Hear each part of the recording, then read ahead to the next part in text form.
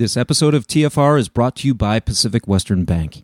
Pacific Western is the leading provider of venture debt and banking services to startups, growth stage companies, and their investors.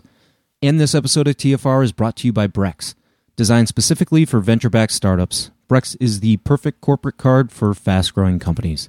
Head to Brex.com and sign up with the promo TFR to get waived card fees for life.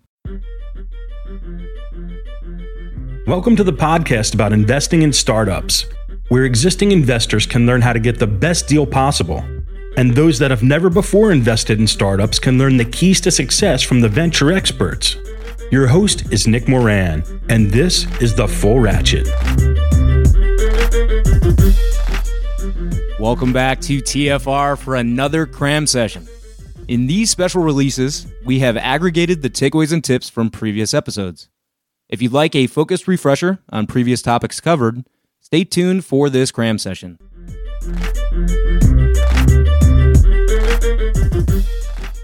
In the next segment, we have the takeaways and tips from How to Angel Invest Like the Best with Jason Calacanis.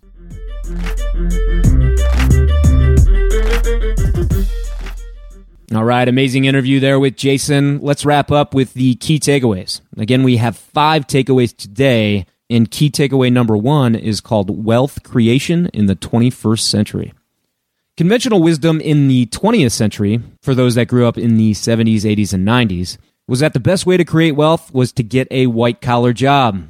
Become an attorney, a doctor, an accountant, or an IT specialist, and make a salary of $100,000 plus.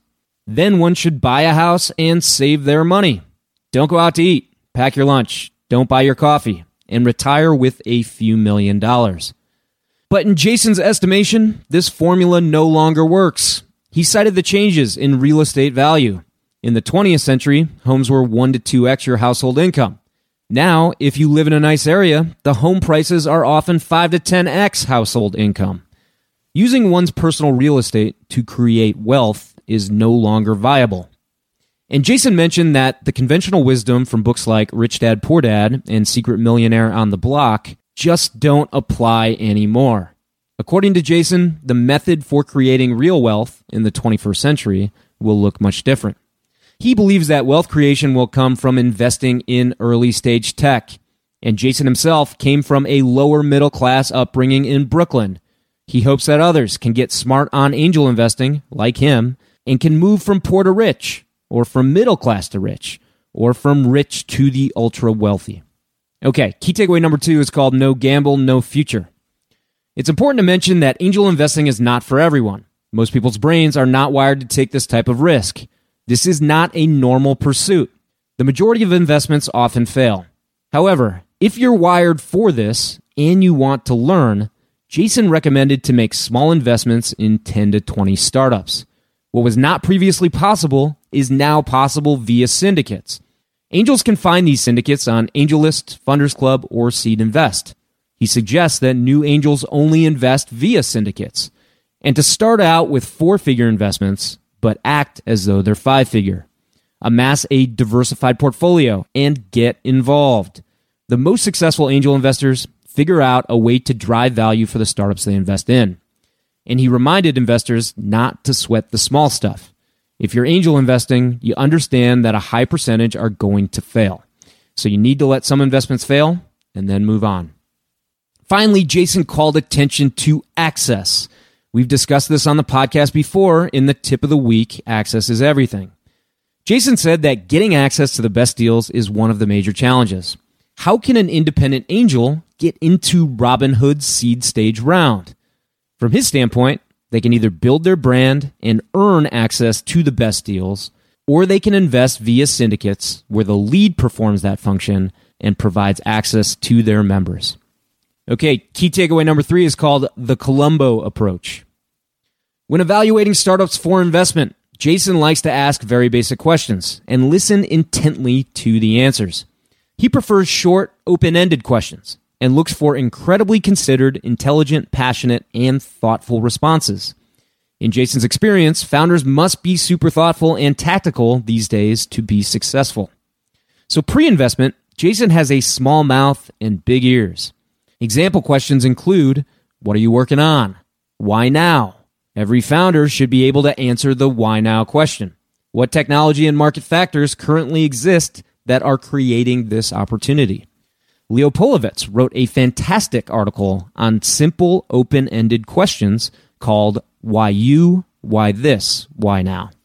And some red flags that he looks for include if a founder cannot tell you about their customers. If that's the case, there's something seriously wrong. Also, if a founder lists 8 different ways that they're going to make money. Jason thinks it's unlikely that they'll make any money if they're trying this many different business models.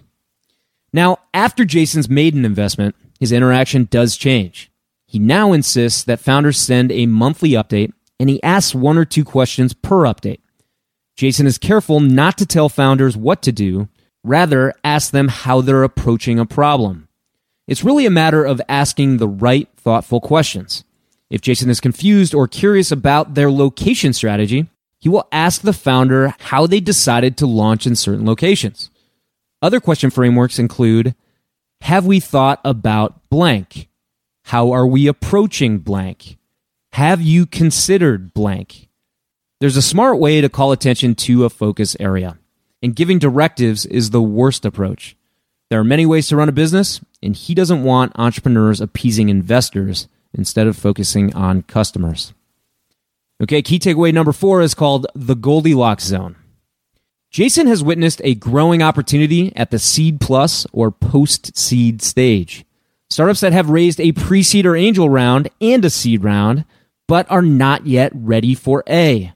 They've eliminated a ton of risk. In many cases, these companies have hit 50 to 100K in MRR, an amount that's no longer high enough to trigger a Series A.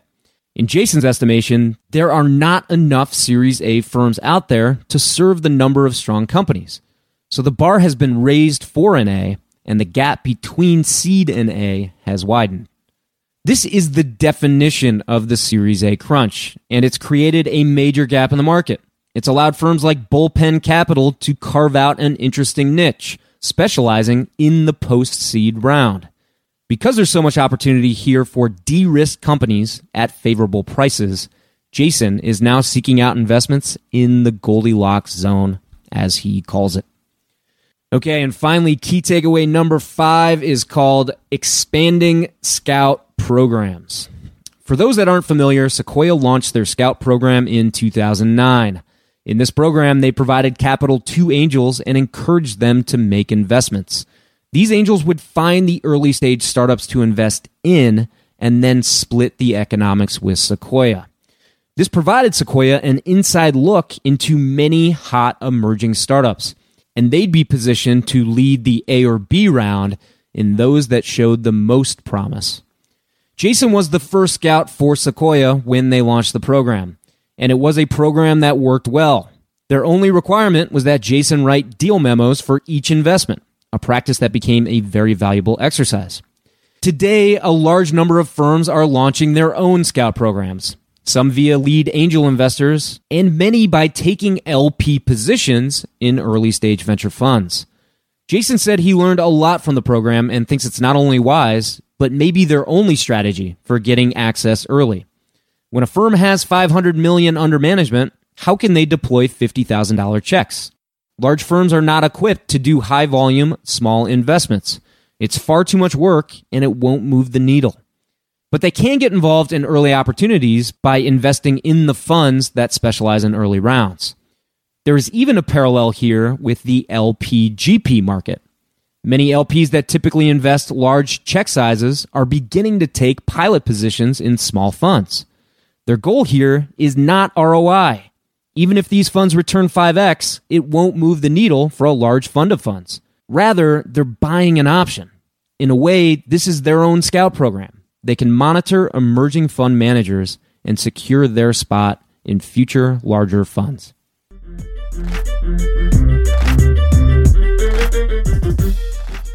In the next segment, we have the takeaways and tips from Beacon, an engineering systems approach to investing with Chris Farmer.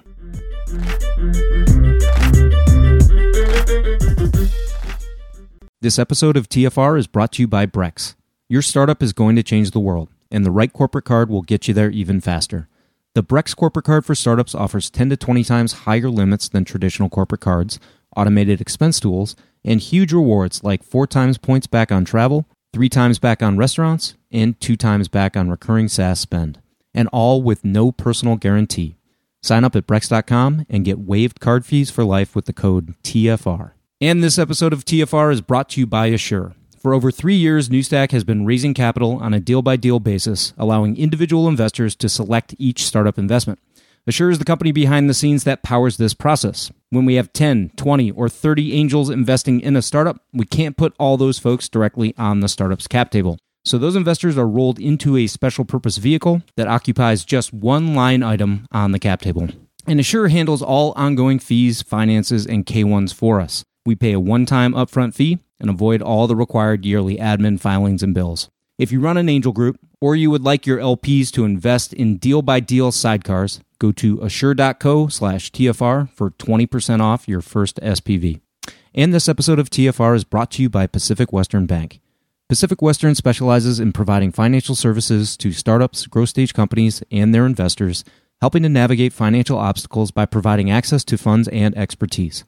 Pacific Western's customized products and team of venture banking specialists provides a banking experience designed specifically with startups and VCs in mind. If you run a tech company, or if you invest in tech companies, it's strongly advisable that you build a relationship with the folks at Pacific Western. Go to pacwest.com to learn more. Big thanks again to Chris Farmer for joining us and sharing the story of Signal Fire. Let's recap the key takeaways. Key takeaway number 1 is called Deconstructing Beacon. Beacon is a connected platform that starts with sourcing, but also does monitoring, context, diligence, syndication, and most importantly, per Chris, portfolio support. It's a data platform that looks like a Bloomberg terminal for the startup industry. They started building it 7 years ago, and they employ a full-blown engineering team of data scientists and tech engineers. Beacon tracks a vast array of data on 6 million different companies. And Chris started with first principles, asking, what are the KPIs that management teams of these companies are measuring? Those are the same elements we should measure with Beacon. It analyzes items including customer behavior, frequency, engagement, CLV, consumer transactions, financial flows, quality of those flows, news sentiment, and also team construction and quality, just to name a few. And Signal Fire's platform isn't just for the investors. There's a UI for advisors and, most importantly, founders as well. Founders can utilize their robust SaaS recruiting platform to address the key need of early-stage companies recruiting top talent. With Beacon, Signal Fire has set out to tech-enable the entire value chain of a venture firm from end to end. Early indications from folks in my network are that it's an impressive platform indeed. Okay, key takeaway number 2 is called the prepared mind. Signal Fire did not coin the concept of the prepared mind, but Chris does follow it. The approach that came out of Excel has an emphasis on heavy research on existing domains, the creation of market maps that help visualize the landscape and reveal its opportunities. In a previous episode, David Cowan discussed his approach to the space vertical that leverages this methodology. And in Chris's implementation, he's constantly refining the maps. He meets with LP experts and founders to go much deeper and broader than he could do with the data alone. The result is that Signal Fire is often much less bullish on the in vogue sectors and vice versa. Their investment in pizza-making robot company Zoom certainly illustrates their fresh perspective on an oft-ignored industry. Okay, key takeaway number 3 is called the common thread of success. I asked Chris for a common thread that he's noticed across successful startups, and I really enjoyed his response. The common thread in winners are those companies that are doing things full stack. They are creating an end-to-end solution that is vertically integrated, where a company can be its own customer in order to provide a better solution for the end consumer. I discussed this concept with Charles Hudson in a previous episode. We talked about finding the place within the vertical supply stack that enforces discipline on the chain and drives the most value. Chris's point was compelling in that he looks for startups that own the chain, not just a part of it. Okay, let's wrap up with a tip of the week, and this week's tip is called Tail Wags Dog, the Affinity Investor. Today we discussed a data-centric approach to investing. Signal Fire invests broadly across a range of sectors, attempting to find areas that have the most return potential. Whether or not you believe in the data engine's ability to identify opportunity, it is a returns-driven focus. He'll go anywhere, invest in anything, or anyone, so long as their approach identifies huge return potential. A very different strategy that I've come across more and more is what I call affinity investing. These are investors that adopt a thesis based on an affinity group, and one which lacks a reasonable argument for why that group will outperform everything else. Here the tail wags the dog. The special interests of LPs drive the investment focus. A recent example is a VC that is raising a fund to invest in those whose ancestors hailed from a specific country, regardless of where the founder is currently located. Another was an aspiring fund manager that invests only in founders of a specific religious group. From where I'm sitting, there's no discernible strategy for how these founder types will outperform all other founders. To go a step further, this approach suggests that deal flow will be extremely limited to only those founders meeting very specific criteria. As an example, one of the universities I attended approached me 18 months ago about managing a fund on their behalf. The fund was raised, the capital was ready to deploy. The catch? I could only invest in companies that included alumni on the founding or executive team. Now, I currently receive about 3 to 4 pitch decks a day, and it's still challenging to find opportunities where I can confidently invest my money. With this proposal, I'd likely struggle just to find startups meeting the criteria. Forget about their likelihood of success. This offer was one of the easiest passes I've ever made. I'm not in this business to manage money. I'm in the business to drive returns. But there is one major advantage to the affinity investor, and that is raising capital. This approach allows the fund manager to tap into affinity group members, those that feel very strongly about their communities and want to support those in it, those that trust other members of their group, increasing their willingness to invest. If two people are aligned on a greater cause, the absolute return of investment is subordinate to the cause at hand. Look, if the goal is philanthropic and one is looking to drive impact, by all means I applaud the effort. But if the goal is ROI, the thesis should reflect that.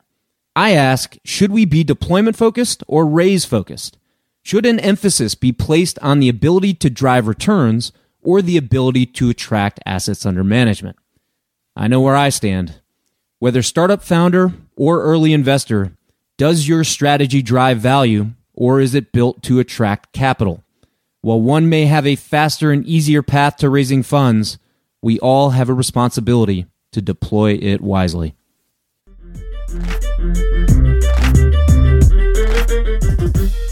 That will conclude this Cram session installment. Jump on the TFR website at fullratchet.net today to sign up for the newsletter and receive all the info on special content, episodes, and the best articles written on startups every week. Until next time, over-prepare, choose carefully, and invest confidently. We'll see you next time.